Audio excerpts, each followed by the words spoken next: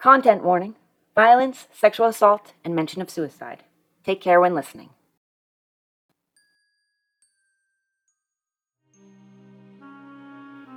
Sometimes, the places we go to be alone together are the most dangerous places of all. That's not a judgment or a statement of blame. It's a simple fact that the time when we are in the most danger is when we are by ourselves, with no one to defend us, no one to hear us scream. This mini-series, branching off of our historical true crime podcast, Old Timey Crimey, is about a very specific type of murder, a location-dependent one. The location is ostensibly a romantic, even a sexy one, Lover's Lane.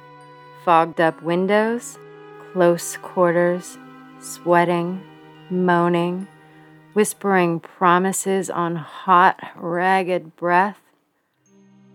The thing about Lover's Lane murders, as we see from this first one, is that there are so many possible, wildly varying motives that it gets really tricky. Robbery and extortion, jealousy and obsession, insanity, and they all lead to different types of suspects naturally. There's also the fact that, by their very nature, these crimes happen in a very secluded location. That's what draws all the involved parties, victims and perpetrator, to the scene in the first place. We're all here for different reasons, but aren't we also here for the same reason? Privacy?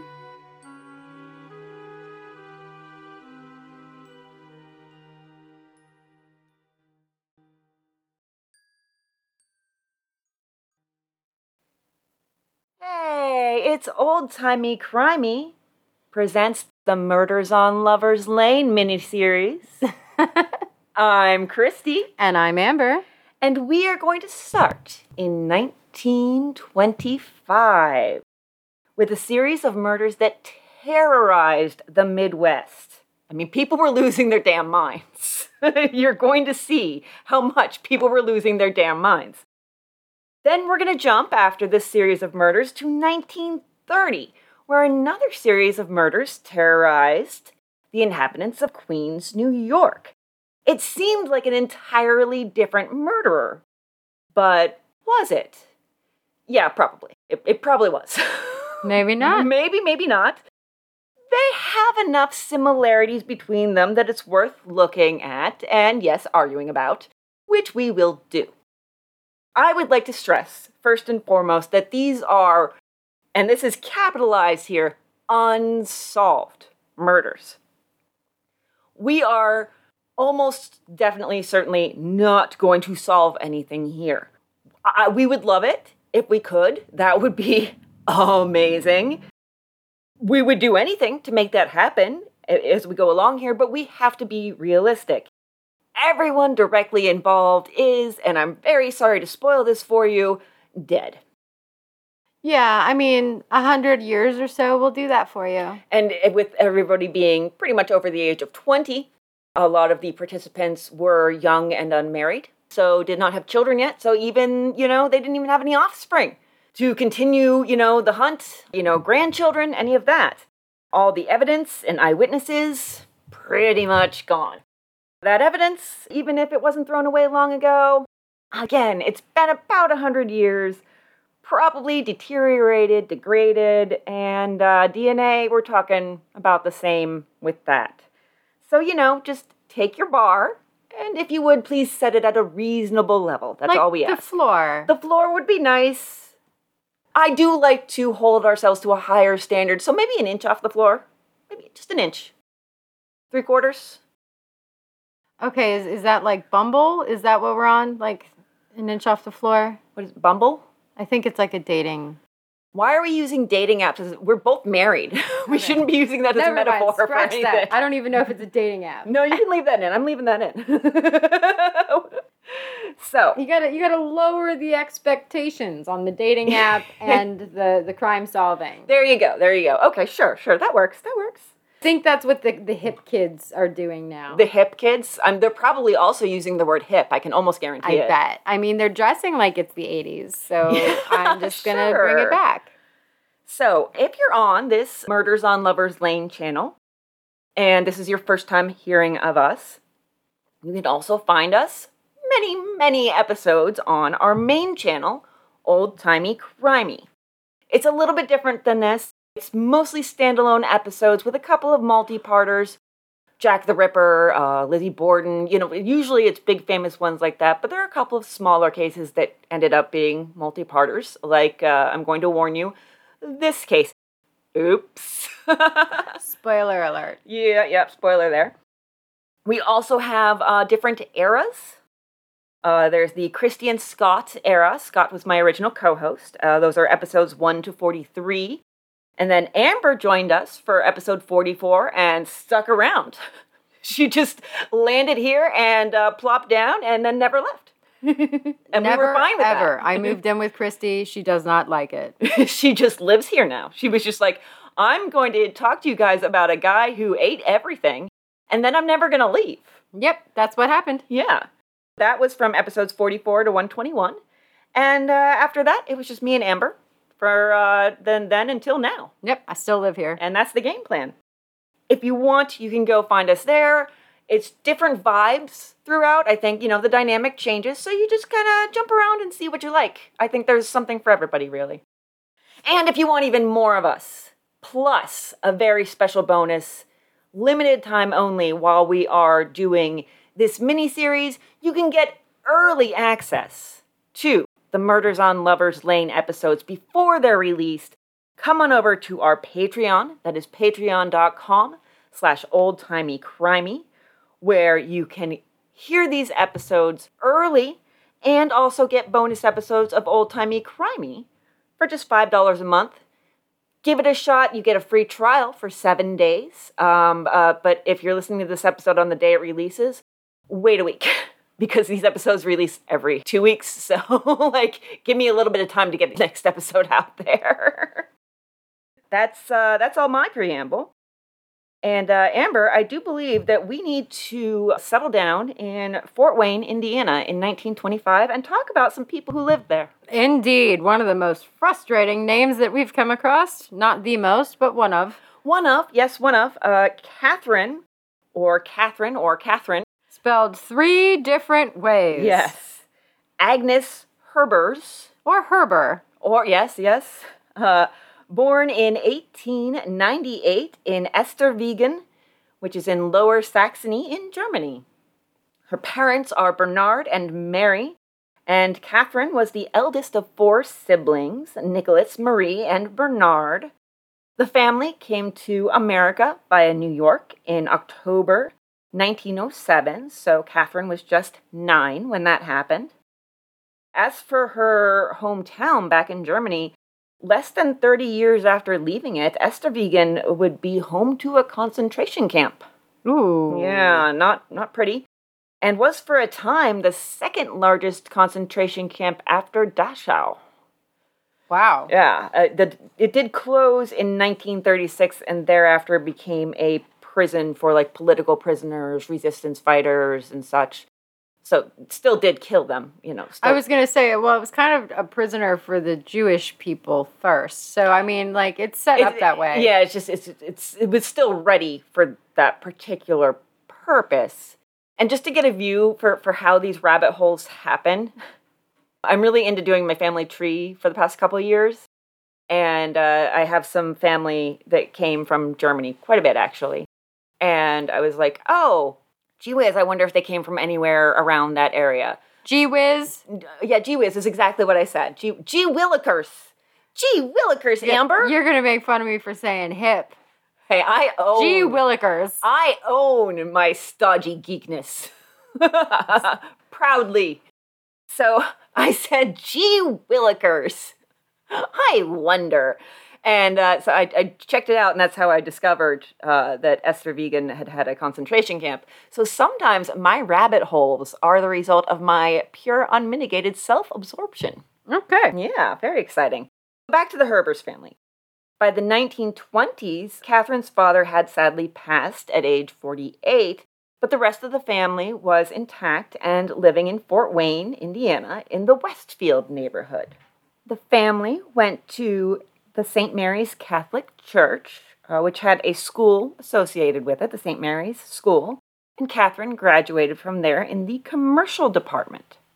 Commercial department. I feel like that's kind of stenography and like preparing girls for whatever career they have in the business world or the, merchant world before getting married. Okay. Which, is kind of the idea. Okay, so is the other one like the residential department where they just learn how to cook and clean and darn? Probably, yeah. Okay. She did that, and then she did manage to get a job. She was working as a waitress for the Metro Candy Company. And really, candy companies, there were so many candy companies. You see so many want ads for women to work at candy companies that you start to wonder if there's some sort of a scam going on, and this is the cover for it. I feel like that's how you human traffic young girls. It really is honestly kind of scary. For some reason, a lot in the Boston papers I've noticed. So that is Catherine. Now we're going to talk about a young man named Howard Fisher. He was born in 1902. His parents were Peter and Mary Fisher. He had 2 older brothers, so as opposed to Catherine being the eldest, he was the youngest. His brothers were Sebastian, but he went by Harry. I know. That's not even close. I'm looking down on him for that choice. I think maybe it might have been a middle name. But honestly, Sebastian is, in my opinion, the better name. I apologize to any Harrys out there, but it's just my opinion. And Denver, which is... I would expect to see that in like current times, not so much the 1920s. Yeah, that's a strikingly millennial name, like something millennials would name their children. Yeah, like you would go to Denver for pot. Yes, absolutely you would. Denver's your dealer. Yeah. And so they all lived together in a small home around East Central Fort Wayne. Howard, once he graduated, he first worked as a truck driver, and then he worked at the rolling mills as a mechanic. Now, his brother was in charge of the shop there. He had also been helping his brother, Harry, with a political campaign. And he's a politician, and you're not going to use the name Sebastian. Right. For a politician. Maybe he felt it was childish or something. Oh, yeah, so Harry is, whatever, okay. Yeah, I guess. Harry's a man's name because men are hairy? I don't know. I bet one of his brothers would often call him Sebastard. Oh, God. Okay, so yeah, my last name is Baxter, and there definitely was somebody, just one person, thankfully, who teased me on the playground and called me Christy Bastard. Yeah, so I'm guessing Sebastard didn't like that nickname, and so he just went by his middle name or whatever. Can't blame him. On May 5th, 1925, Catherine went to work. Then she went on her lunch break to see a friend. They had lunch. And then her friend, who worked for a beauty salon, marcelled Catherine's hair. She gave her some nice curls. Her friend said that Catherine was in the best of spirits. Then she returned to work, Catherine did, where she stayed until the newspaper. This is my first reference to the newspaper that is now my mortal enemy. 6 or 11 p.m. Oh, they're the same thing. Very much the same, yes. Time has no meaning. And that was within the same article, by the way. Oh, man. Yeah. And then her... Hold on, though. I have a couple things here. Sure. One, the amount of detail that you found is awesome, and I feel like you also know what she ordered for lunch, and I'm curious. I do not, actually. Second, I really, really want to know, how long was her damn lunch break that she could go out to eat and then get her hair did? And then go to work. Because I want those lunch breaks. I do want those lunch breaks too, but I do feel like maybe they had sandwiches together at her friend's house, and since their friend had all the hair supplies, she just marcelled her hair there.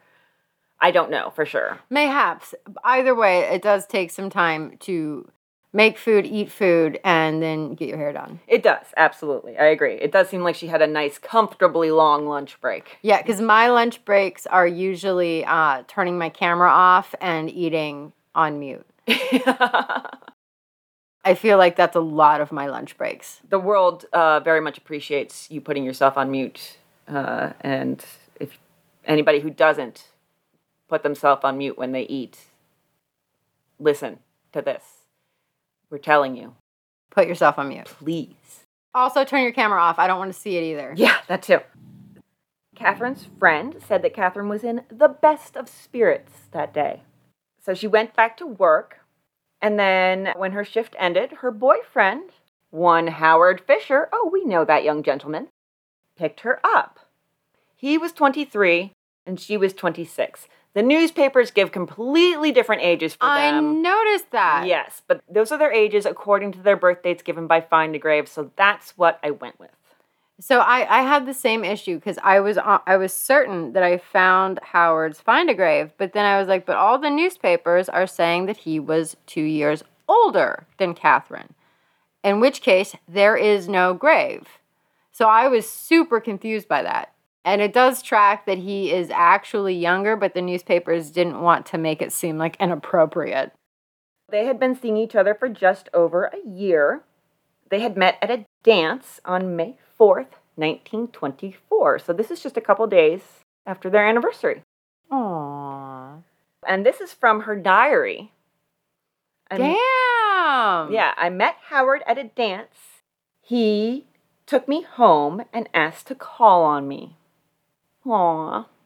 It's so proper, asked to call on me. It is so proper.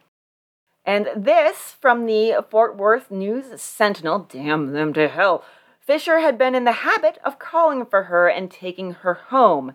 No other man had ever gone with the girl since Fisher started going with her about a year ago. They quoted the proprietor of the candy store for that. So that's where they're getting their information. And then they would also spend their one night off a week together, too. So they spent, like, all their time together. Which is quite sweet. They're very much attached to one another. Yes, I'm going to get progressively more bitter towards this newspaper.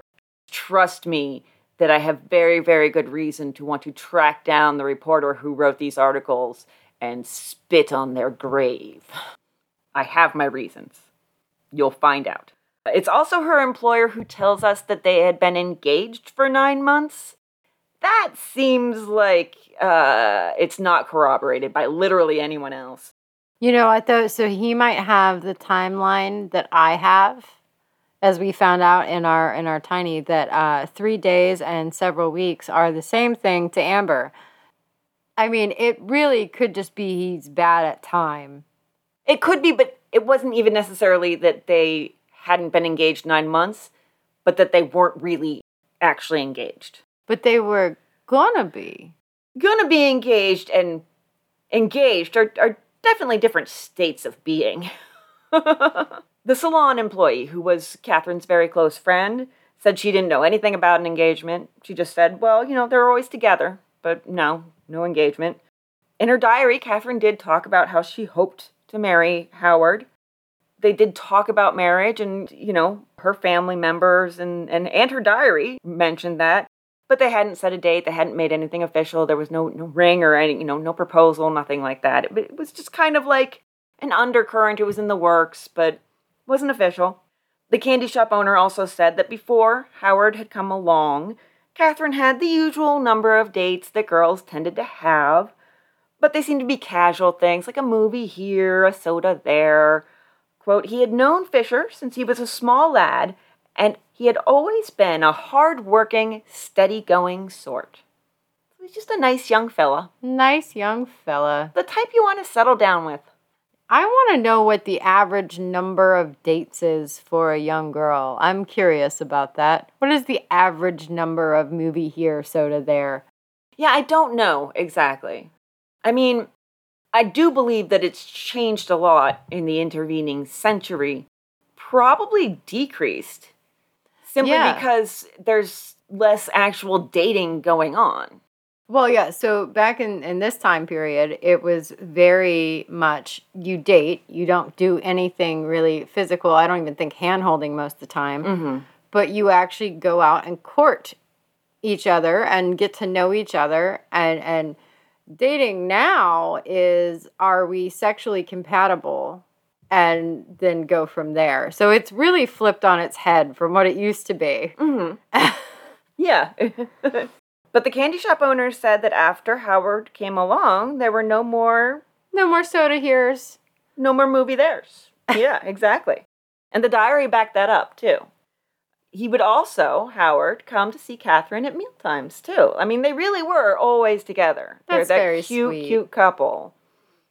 If you go over to our Old-Timey Crimey feed and look for The Orphan Millionaire, there was another love story that didn't end so happily there that was like that, too. That was very much like, oh, what a cute couple. Mm-hmm. Yeah, he would pick her up. He would take her home. I'm sure they, like dawdled on the way home like a cute little couple would because they just can't stand any time apart. Holding hands and kicking rocks. Yes. The next night, Wednesday, May 6th, Howard came to pick Catherine up for a night of what the newspapers call auto riding. Okay. So we're going to get in the car and go just drive around, which was a night back then. That was a thing to do at night. But the thing was, he was a little late arriving. Apparently, when he arrived, she confronted him and he said, well, I'm sorry, I fell asleep after dinner. And, that's relatable. Been there, Howard. Been there. I can't say that I've been there, but I can say that I definitely want to be there often. If I dare lie down on the couch after dinner, I wake up at 9 o'clock. Confused about what day it is, whether it's morning or night, why I'm here, where here is, etc. He's not dressed in his best, as the newspaper points out slightly judgingly. He's just in, quote, working trousers, a red sweater, and a khaki overcoat, which is still better dressed than most people these days. And he was just laughing and joking with her mother while he waited for her to get ready. What's that look for? I'm just like, how is that not well dressed? Like, because he's he not didn't in have a suit. I guess, yeah. Like, He didn't come over for a night of auto riding in his tuxedo. You want to be comfortable when you're driving a car. You take a road trip, you're not going to get gussied up in your church clothes. Like, what? I don't understand. It was even said that he was in unusually good spirits that night as well. Everybody's in some kind of spirits, usually good. They use that phrase a lot in the abominable Fort Worth News Sentinel. They're going to hate me at the newspaper. I want to make sure they know it's not the current them, although their website could use, just get more servers or something. Like, make it faster. Just make it faster. So it is them. Just their internet part. Yeah, it's them. I'm sure the journalists that currently work there are fine and whatever. But the journalists that worked there in 1925 needed to go back to journalism school and learn how not to repeat themselves and what burying a lead is. Anyhow. You hear that, reporters? You're fine or whatever. So there was a reason for his good spirits. Remember that campaign he was working on for his brother? Mm-hmm. Well, it was a nomination his brother wanted for the 6th Ward ticket in the Republican Party's primary for councilman. And his brother had won it. Oh, wonderful. That's a big victory. They were pretty excited. And so this from the News Sentinel, she said, injecting as much anger into her voice as possible, saying they were going for a drive and promising to bring her sister Marie a barbecue sandwich, Miss Herbers left with Fisher. Marie, a 20-year-old sister of the girl, told detectives at the home this morning that Fisher and Catherine had never quarreled, although now and then he became peeved over trivial subjects. She said last night her sister had become slightly angry because Fisher had not arrived at the home by 9 o'clock, and the girl believed he should have called her earlier if he didn't intend to keep his date. She said, however, that her sister and her sweetheart left home apparently in the best of spirits. The girl saying they were just going to drive out and get a barbecue sandwich somewhere.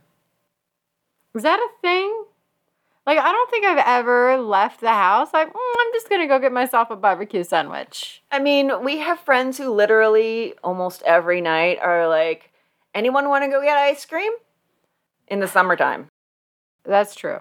That's true. I mean, you get your late night cravings on. Is a barbecue sandwich? It's the 1925 ice cream. Yeah. Apparently. Okay. Yeah. I kind of want a barbecue sandwich now.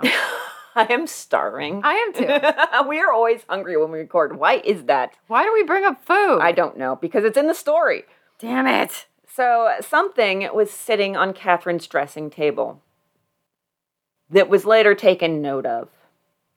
It was a letter she had received from a fortune teller regarding her future. This letter said that Catherine's luckiest day of the month was the 7th, which would be the next day. Other predictions said that she would marry in 15 weeks or so, have 2 children, and she would go on a long journey in 1926, which would be her most eventful year. As for how her life would end, the letter proclaimed that she would die under good circumstances. Nobody dies under good circumstances. I'm sure that's what we all want to hear. Quietly, peacefully, surrounded by your family with no pain. It's rare, very rare, unfortunately. A couple people get it. Yeah. A couple people get it. It's likely, to me, that Catherine had written to someone who advertised in a magazine or a newspaper, in order to get this fortune. 10 cents, accurate fortunes promised, your love life, your family life, your social life, etc. I hope it was a weird one that they're like, okay, so 10 cents, a lock of your hair, a fingernail, a drop of blood. I like that. A baby tooth if you have it. Like, just something like bizarre. Send me all these weird parts of your body, and I will tell you what's going to happen to you. I like that, and it makes sense, but it's even better if it's random weird stuff that's not even related to you. Like a clipping of squirrel's fur. I like it. All right, so if I almost wish that people would read the newspaper because we could do an ad. We could. Now we just have to put it on Craigslist. Is that still around? It's still around. You just can't put, sexual stuff and, I'm sure it's still in there. You just need to know where to look. You just need to know the codes, I'm sure. What are the code words? It was around 9 p.m. when Catherine and Howard left Catherine's house in Howard's car. Around 11 p.m., they stopped at an abandoned schoolhouse. Said abandoned schoolhouse had been the scene of what was back in the day called petting parties. So, people getting a little frisky in cars, things getting a little hot and heavy in a remote location. So a deputy sheriff was keeping an eye on the area, and he shooed them away. There was another car there at the same time, and the deputy told them to scram as well. Get lost, skedaddle, vamoose, git. Some time passed. Back at the Herbers home, Mama Herbers and 20-year-old Marie were waiting up. And this again from the News Sentinel. Upon the girl's failure to return at midnight, which Marie declared unusual, the mother became worried. Marie comforted her by telling her not to worry, as Catherine and Howard probably had experienced a breakdown in his car. And Marie is right. At this point, you start hoping for some annoyance or inconvenience to be the reason behind your child's lateness. You're trying to ignore and push aside the thoughts of tragedy and loss that are very softly, for the moment, knocking at the door. Slowly getting louder and louder and louder. It was probably a sleepless night for Mama Herbers and likely Mama Fisher as well. Early in the morning, around about 6 a.m. on May 7th, 1925, on Hessen Castle Road, alternately depending on which section of the article you read, either 3/4 of a mile from the city or 3 miles from the city, who knows, about 3 miles from the schoolhouse, they were found in Howard's automobile parked on the side of the road. It was Fred Horner who found them. He lived on that road. The two of them had both been dead about 4 to 5 hours when they were discovered. Someone who lived nearby said he'd driven down the road and seen an automobile parked in that same spot in the same fashion around 11:30 the previous night. So they're thinking the murders happened before midnight, especially since the witness said the man in the car had been leaning on the steering wheel while the woman had been on the far side of the seat, which pretty well lined up with how Howard and Catherine were found in the morning. Also, judging by the times that were given by other witnesses who saw them in the area, specifically the deputy who shooed them away from that schoolhouse, that would have been shortly after they arrived at what would become the scene of their murder. What a shame, though. I mean, they were shooed away from one place to their death. Yeah, I know. If they had just been allowed to stay at that one place, especially since there was another car there, who would have been potential witnesses to anyone else. Unless that was the person that followed them. Unless that was the person that followed them.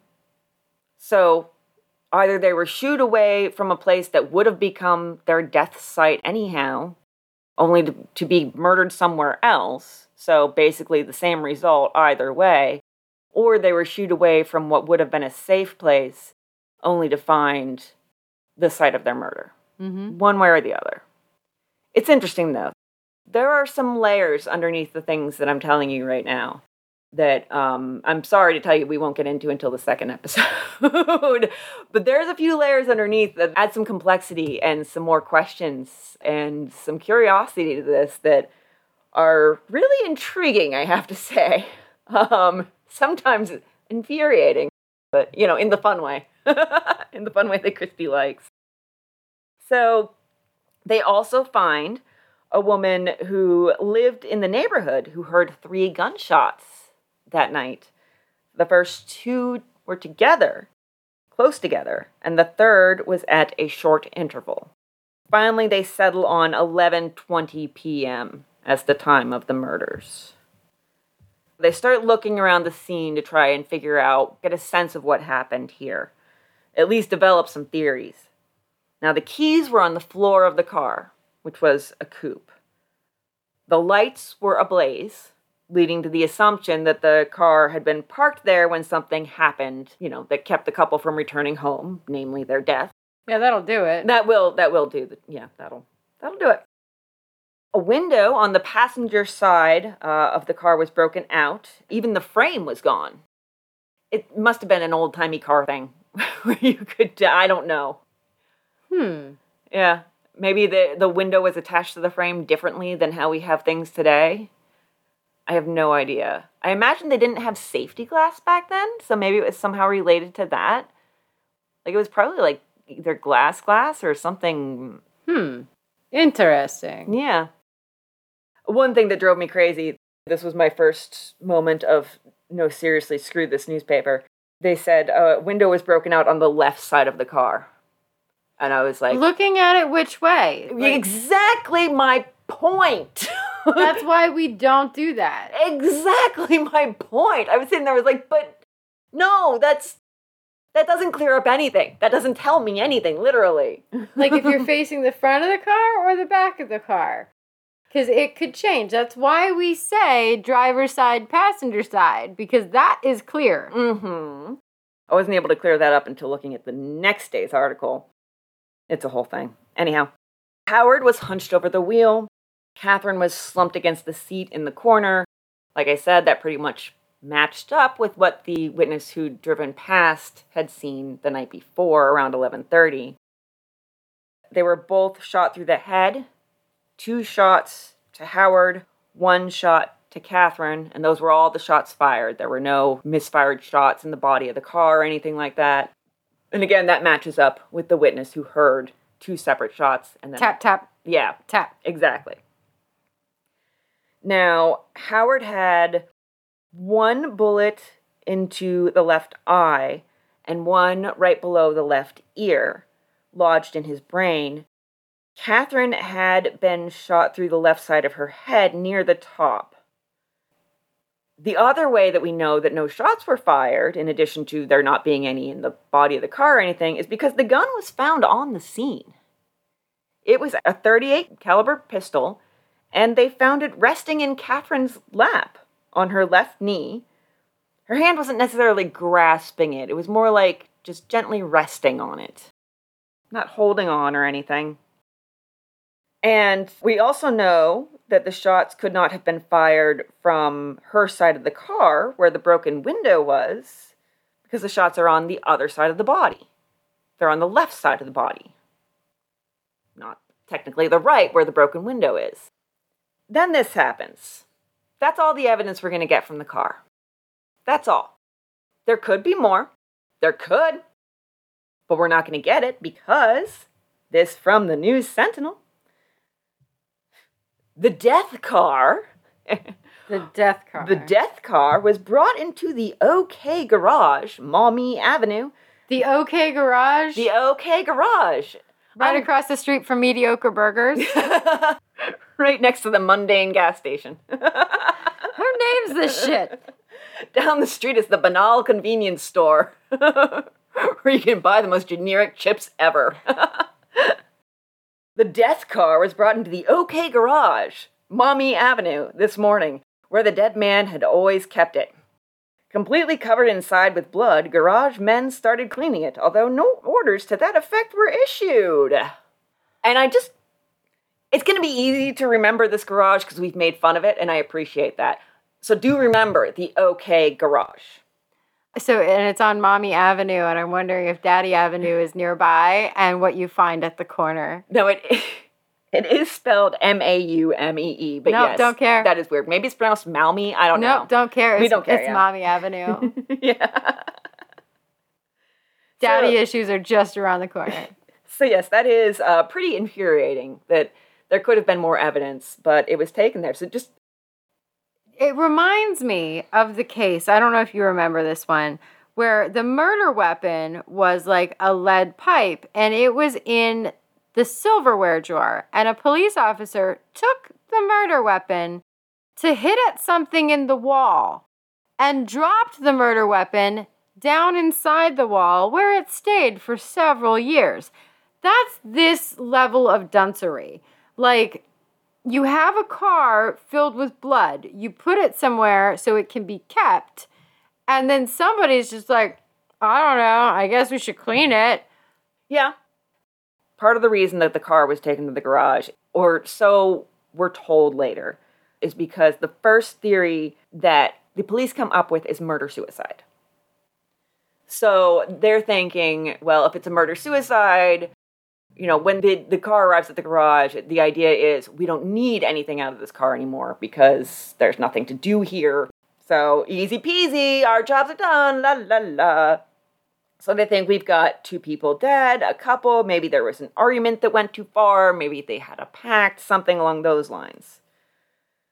But really, they look at the scene for just a couple minutes and they are able to rule that out, based on the position of the bodies and locations of the bullet wounds. I mean, they don't think murder-suicide for very long. It's a minute or 2.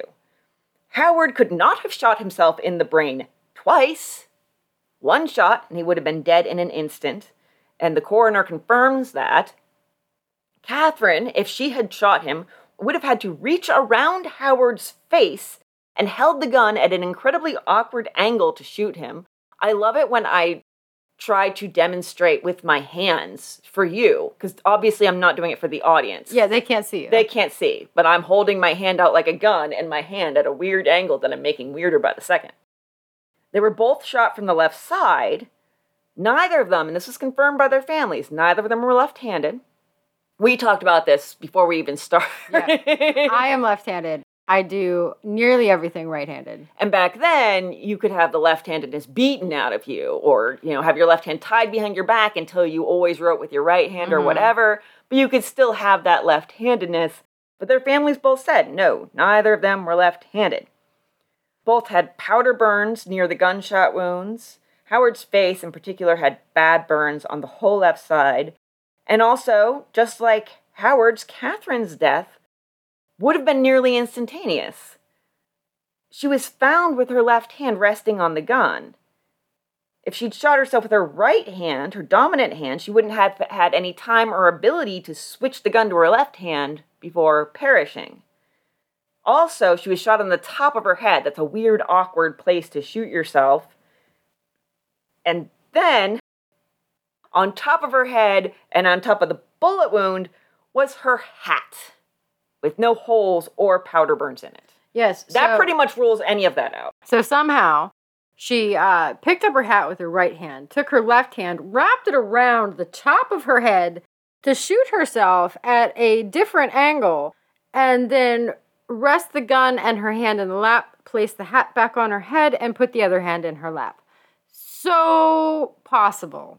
Entirely possible, yes, definitely. If she decided to turn into a zombie for about 30 seconds after dying.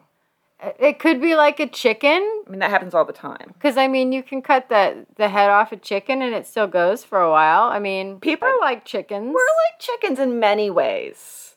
We're flightless birds. We are flightless birds. That is accurate. We are flightless birds. I bet we taste delicious fried. Also, since we've I bet we do. Also, since we've established that this was not a murder-suicide, they were both murdered. That meant the killer took her hat off her head, shot her, and then put the hat back on her head. Which is just strange. Strange, and also, could we please not dress people after murdering them? It's just creepy. We could stop the murdering too, that'd be great. I mean, that should be the priority. Like, both of them we can stop, but it's just so creepy. But at least that one was putting an article on. Well, yeah. It could have been a lot worse. Speaking of which... Oh, good. Well, no, yeah. It was pointed out multiple times in the early articles how Catherine's clothes were quote-unquote disarranged. I guess the murderer's idea was to make it look more like she struggled with Howard before shooting him, or because in reality, another terrible thing happened to her in addition to being shot. She didn't have any blood on her hands, but bloody fingerprints were found on her body. Now, initially, the newspapers were really skittish about being specific here.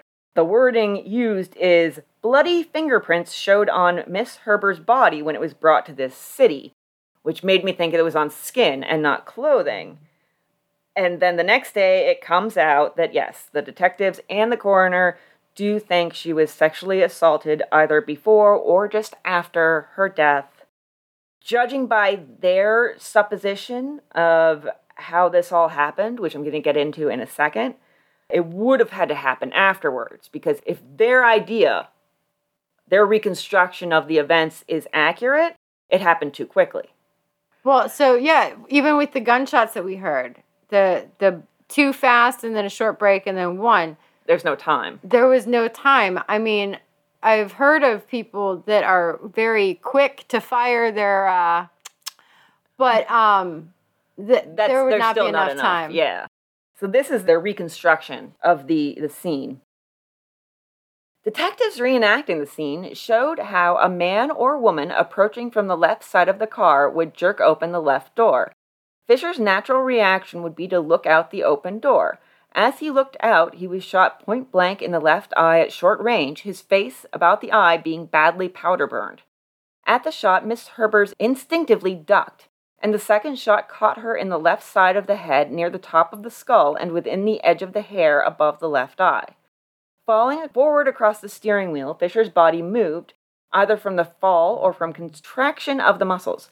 Believing him not dead, the slayer fired another shot into Fisher's brain, the bullet entering naturally just below the left ear as he lay across the steering wheel.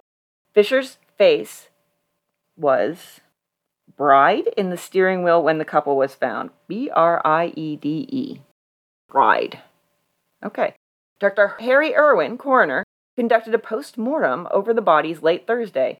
He declared today the enactment of the crime is accurate from the course of the bullets in the brains of both Miss Herbers and Fisher. The bullet entering Miss Herber's brain ranged to the right and slightly downward, and the wound was at a point in direct line of fire from the left door of the car. Man, they really can't decide with this whole left-right thing.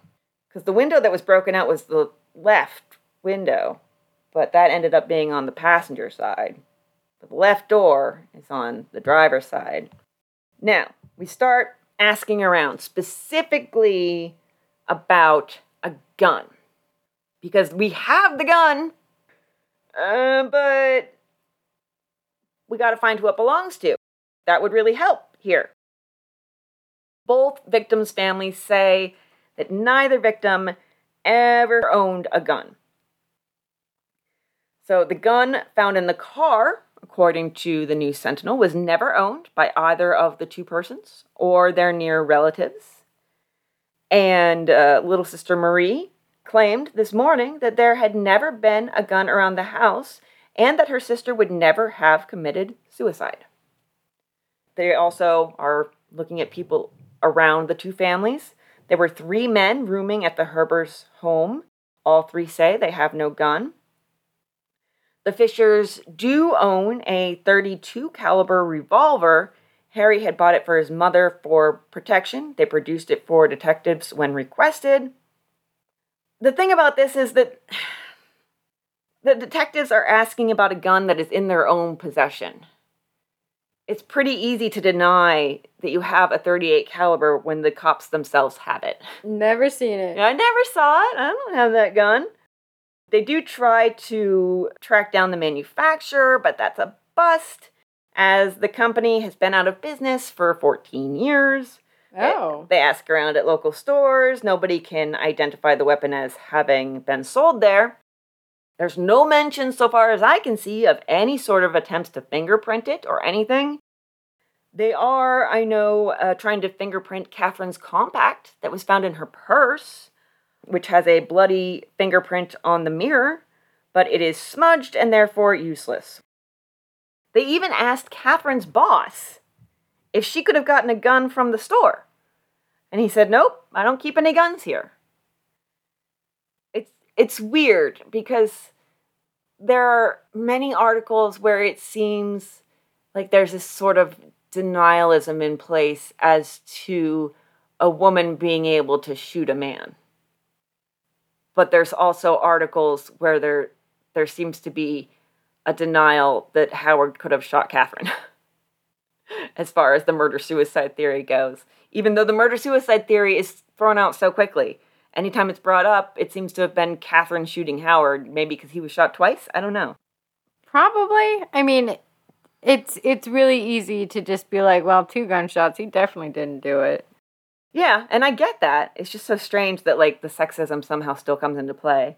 It still does. Yeah. And of course, as far as the murder or the suicide is concerned, you have both the families saying, no way, no how. Our child would not do that. Quote, the mother of Howard, as well as the father, was grief-stricken this morning, stoutly maintaining that their son could never have killed himself and certainly never anyone else. The mother, through tears and a voice strained to a breaking point, sobbed. All the people in Fort Wayne could never make me believe that my son killed himself.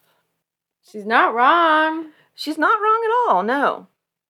That is the first theory, and it gets thrown out pretty quickly. The second theory is, of course, the jealous lover theory. And when they say jealous lover back then, it can mean anything from an actual lover or even, just an admirer from a distance to a literal psychotic stalker. It's the same thing to them.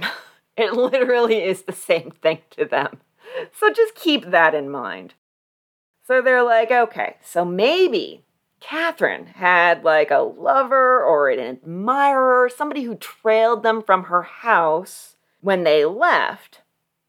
Maybe this person found out about the upcoming nuptials that nobody but the candy shop owner knew about, and it drove them to violence. Again, women can also be jealous and can also shoot guns.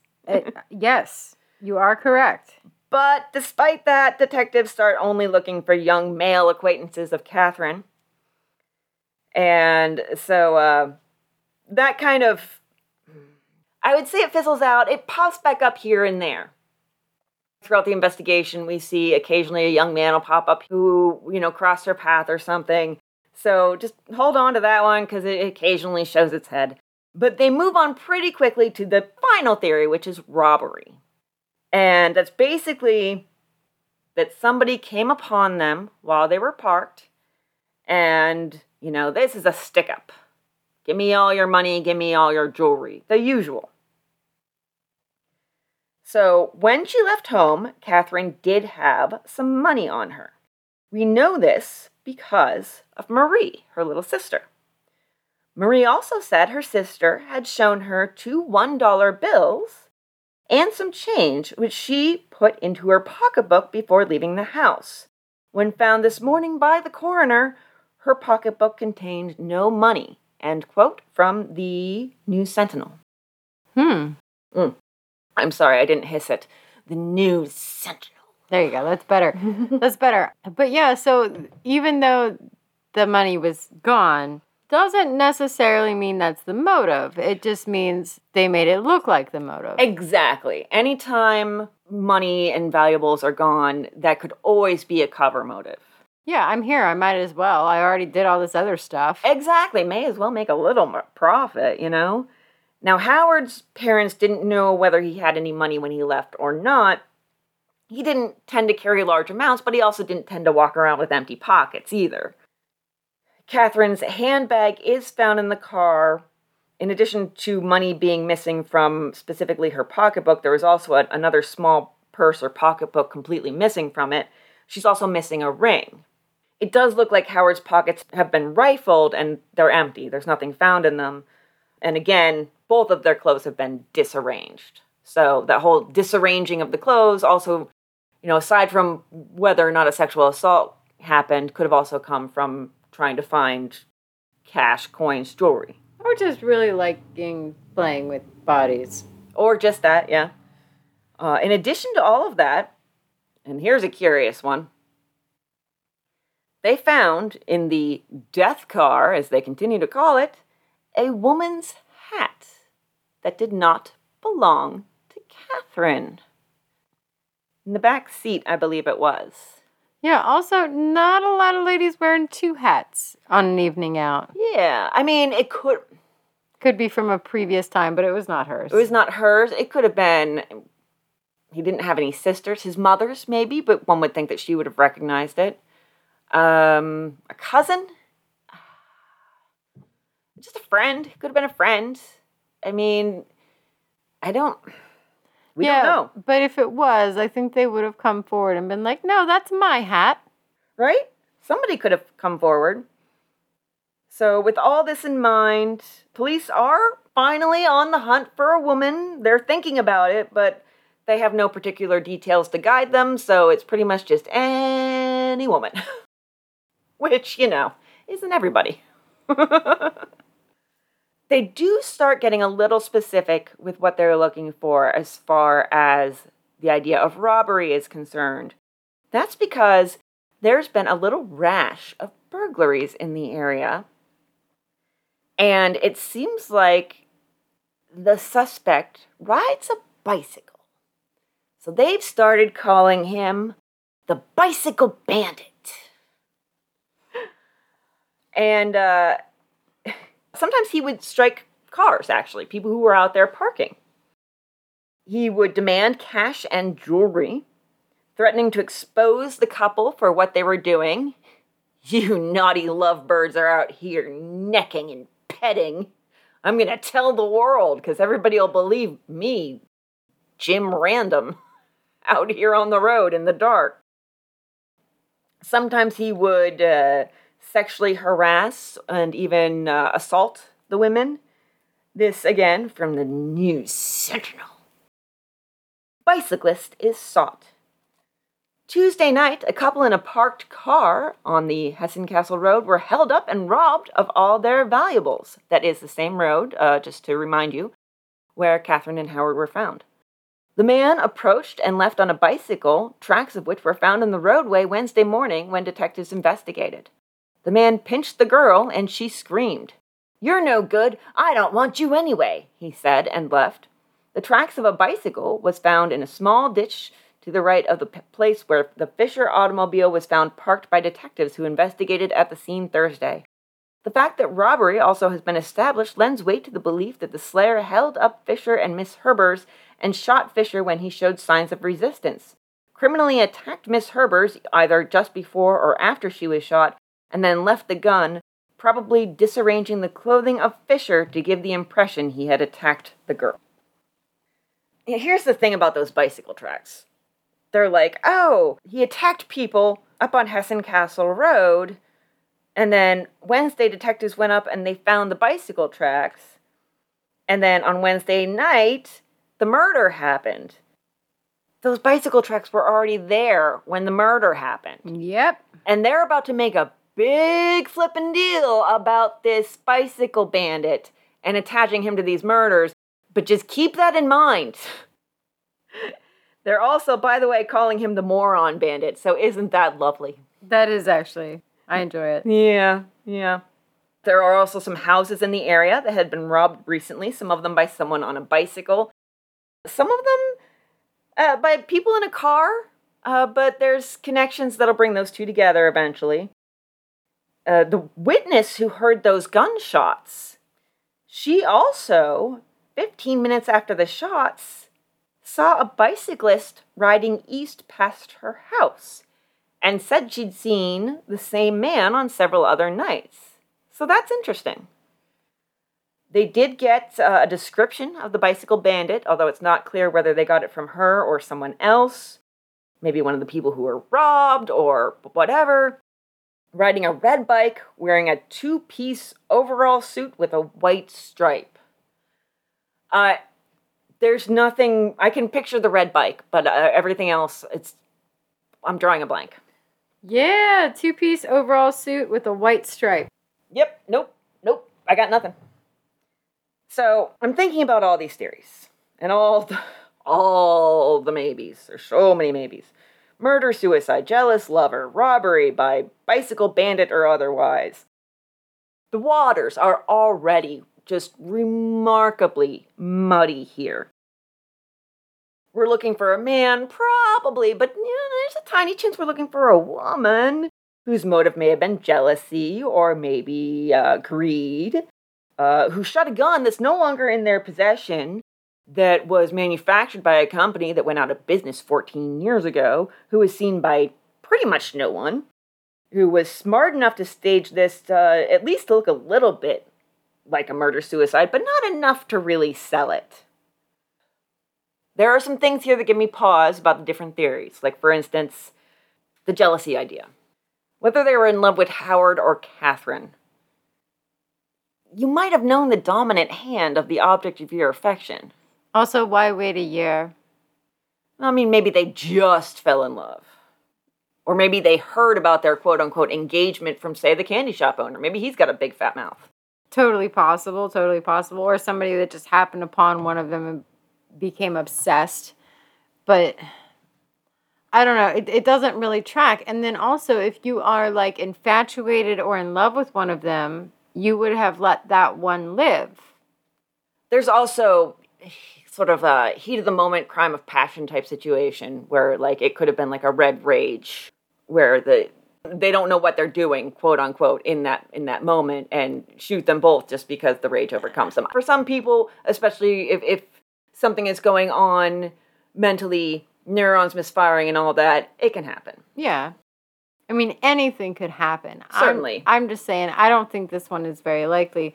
There was no hesitation really between the shots, and they were both killed. So that makes me feel like this was not a jealousy thing. I agree with that. I also don't think it was a robbery, because why would you kill two people for $2 and some change? I also agree with that. At least not a robbery by somebody who's actually out there for greed. Because, like, look at things like kleptomania. You know, somebody just steals, like, lighters from a convenience store or, you know, a bag of chips or something or a cheap bracelet from Claire's or whatever. Stealing for the thrill of it. Yeah. You know? So, you know, but there's just so many buts. There's so many buts. This is the case of many buts. Okay? There's just far too many motives and everything. So I do think the cops have a lot on their hands. And I do understand that the journalists trying to track this case had a lot to deal with. And, you know, they didn't have a lot of our technology and ability to track information. So I can kind of understand why they got repetitive and would put really vital, important information on, you know, page 21 and the continuation of a page 1 article. In the midst of all this investigation, the families have to move forward with their lives. The funerals are held in the aftermath here. Howard's is at his parents' home on Sunday. Catherine's is on Monday. Visitors stream through both homes, as do sightseers. Of course. Of course. And, quote, at the same time, thousands of motor parties visited the scene of the murder this afternoon, and traffic was congested on all roads leading in the direction of the abandoned schoolhouse. Now, this is a moment when we all need a little something to reinvigorate our faith in humanity, so I have something for you there. Okay. The workers at the rolling mills where Howard worked set up a collection for his mother, quote, as a mark of friendship for the slain boy. Howard's mother heard about this. She called up those in charge of the collection and asked that it be sent to Catherine's mother.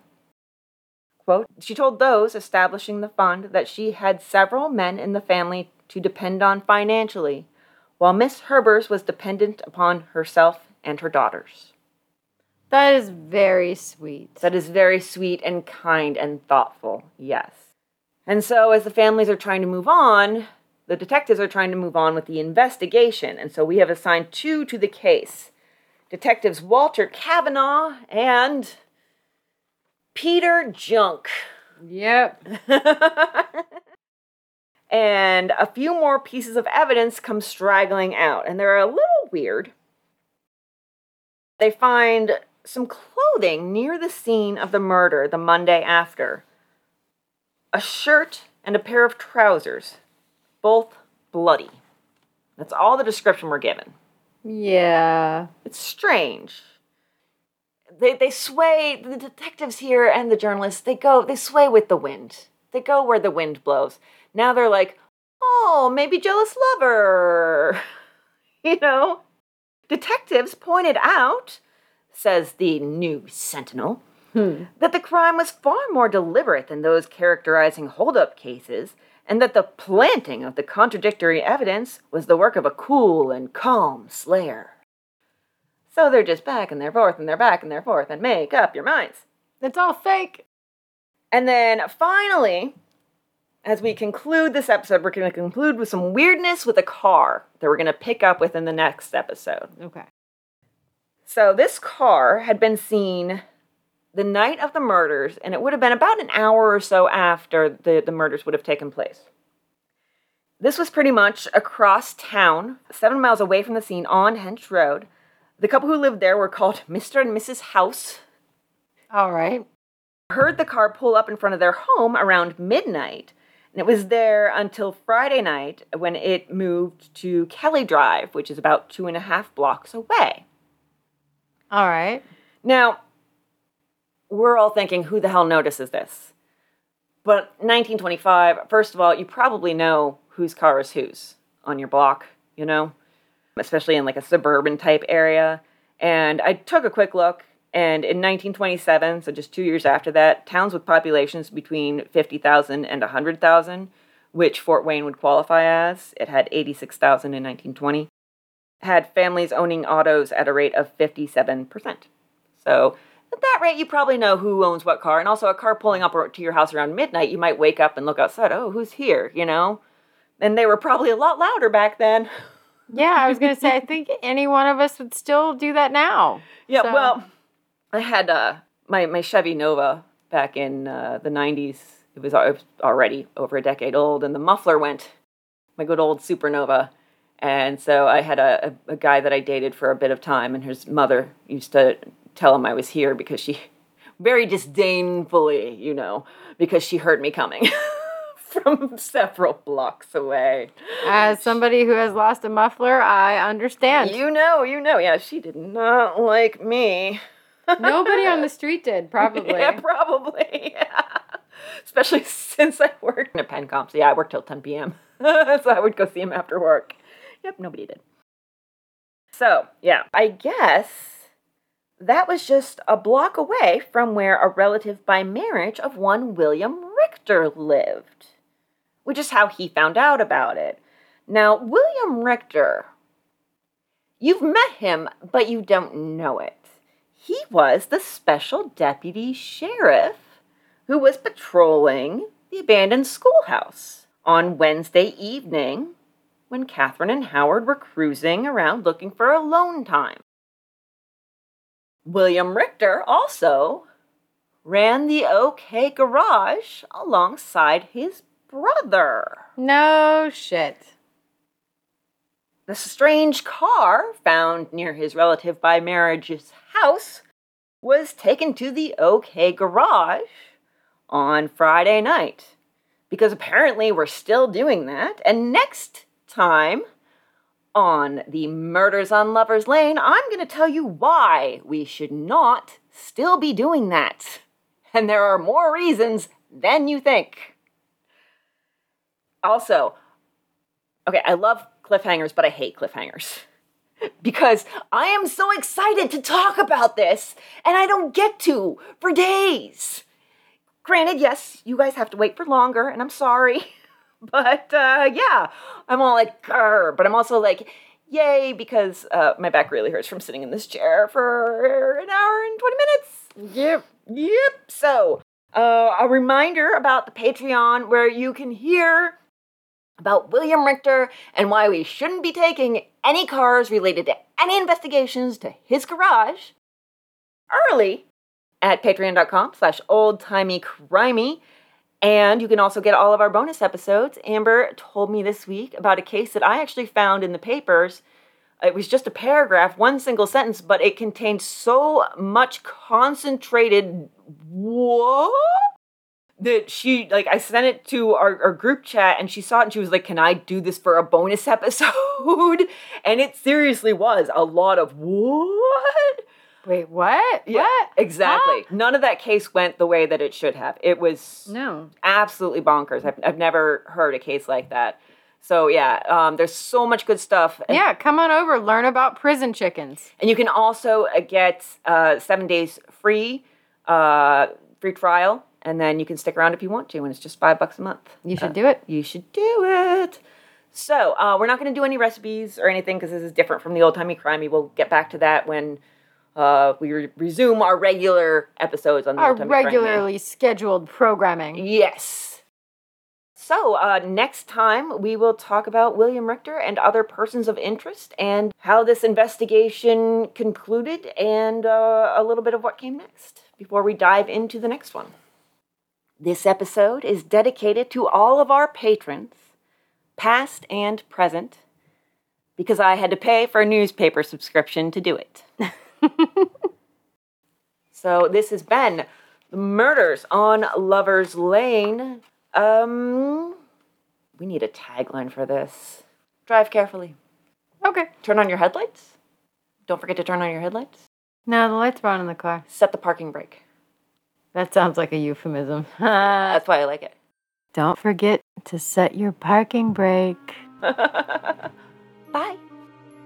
My sources are the Wikipedia article on Esther Fagan, newspapers.com, thank you Chris Garcia, the Herald Palladium, and Clinton Daily Public, Daily Sentinel Tribune, Huntington Herald, Indianapolis Times, Rushville Republican, Reno Gazette Journal, the Star Press, Evansville Press, the Find a Grave for Howard and Catherine, Henry Ford's Ghost on Reddit, and Rails and Trails, and then also, thanks to our patrons, the Fort Wayne News Sentinel. You're gonna say it like that every time. Yep. That's why I'm coughing. Find a grave at newspapers.com. Thank you, Chris Garcia.